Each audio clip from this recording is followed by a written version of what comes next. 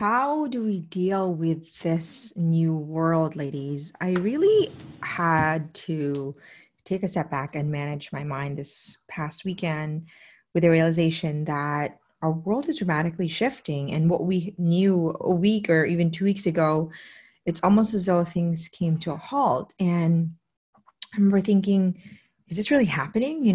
Schools, there's no more school. Uh, every event was pretty much, every event's pretty much canceled. All the things that were planned is canceled. I mean, literally, it's like a dramatic shift. And the thing is that it's a dramatic shift for everyone. It is truly, a legitimate time of anxiety and anxiety because of the unknown, because of the things that are kind of thrown at us on a daily basis that are negative.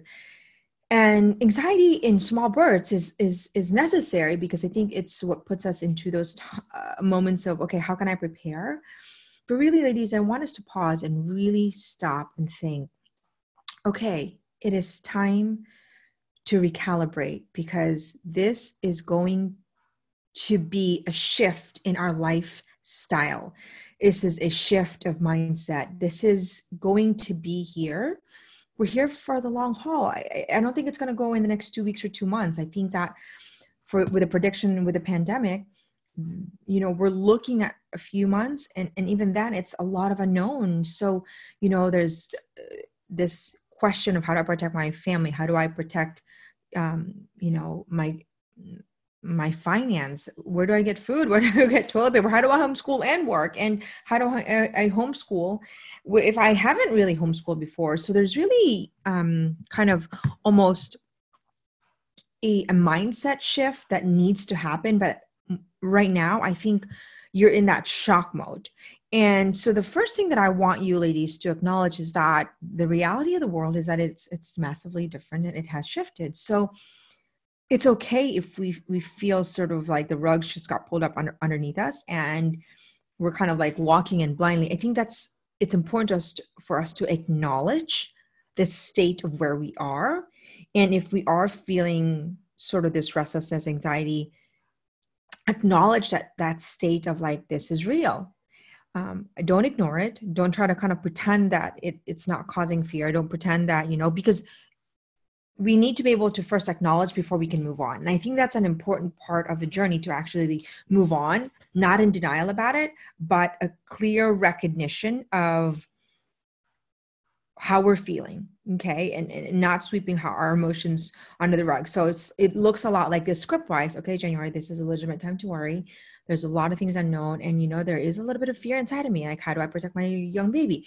How do I homeschool? How do I train hundreds of women, thousands of women at the same time homeschooling and managing my home and protecting them? And so, but it's okay for me to feel all these emotions of unknown. And I think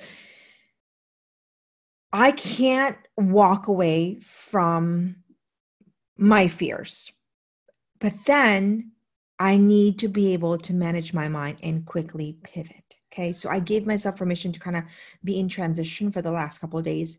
In the women's school, I teach about managing our transitions because life is about transition. It's going from no baby to one baby to two babies, or, from work to now being at home and transitioning. So we need to be masters at transition. So I gave myself permission to kind of have 2 days of just kind of being thrown off, and then went on gear yesterday, journaled a lot, and say, okay, what is the privilege of this moment? What is my calling during this season of darkness? Darkness meaning confusion, restlessness, anxiety, fear. What is the opportunity here, right? And so that's why I want you to really get yourself a script and say, what is the opportunity that presents itself here in this genuine moment of confusion? So number one, we need to be aware of the way we're feeling and thinking and acting at all the time, right? Because we could be spreading fear. We could be spreading negativity in our conversation. We could be spreading things that the world does not need any more of because the news is already taking care of it. So we need to be managing how we're actually talking about it to other people, especially to our families.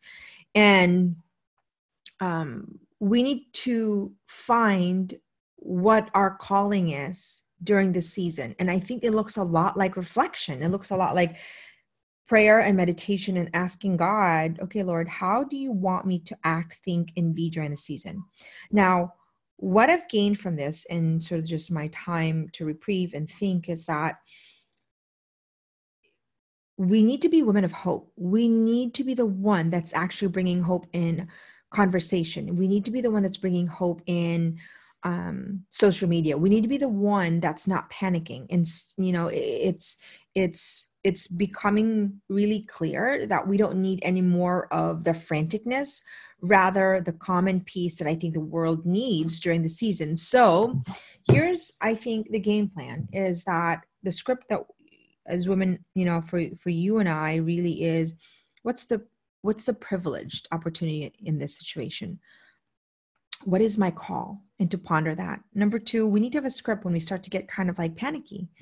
And my script for me is like, what is the opportunity here, January, during this time of darkness? I am a woman of hope. So that is, my script. And number three, we need to actually give our families, our children, our, loved ones, a script to make sure that they are actually speaking about it in a way that brings hope and not more negativity, because we want to create a culture of hope and expectant gratitude that this too shall pass, not dwell on what we cannot change. And what we cannot change is the state of what the world is right now. At the same time, we have to be diligent. We can't kind of make and pretend as though we can't be, preparing food or hand sanitizing or somehow strategically finding ways to manage the routines in our house. Like, we need to be almost going on high gear of mental, emotional, and physical preparation to prepare our families. So here's the thing that I really am seeing is that this crisis is going to give birth to a new woman. Okay, because what this is going to show is an opportunity for you to rise. Because at the end of the day, we either fall back into desperation or we rise into a better version of ourselves. And we have a choice. And I think it's a daily, hourly, minute-to-minute choice to say, I choose to rise. I choose to see the good in the situation. I choose to be a woman of hope, and that this too shall pass. And now I am going to give birth to a woman I didn't think was possible. And that woman is a woman who is leading the charge of hope and joy amidst all the panic and chaos. And that now I choose peace and calm when everybody else is frantic. And that becomes a new leadership. And that becomes the woman that you're choosing to be. And I do believe that it is a choice. So that is my invitation to you all ladies out there, is that choose to lead the charge in being a woman of hope. Choose to see the opportunity to give light to the world when it seems so bleak right now. Choose calm, not chaos. Choose joy, not panic. Make our conversation so meaningful and so intentional that it leaves people hopeful and not more of negative things. So, ladies, it looks a lot like positive conversation. Okay. It looks a lot like we got this. It looks a lot like collaboration, not comparison. It looks a lot like being very, very intentional about walking away from negative situations such as the news and media that actually perpetuates a mindset of fear and anxiety. We already know that it's already happening.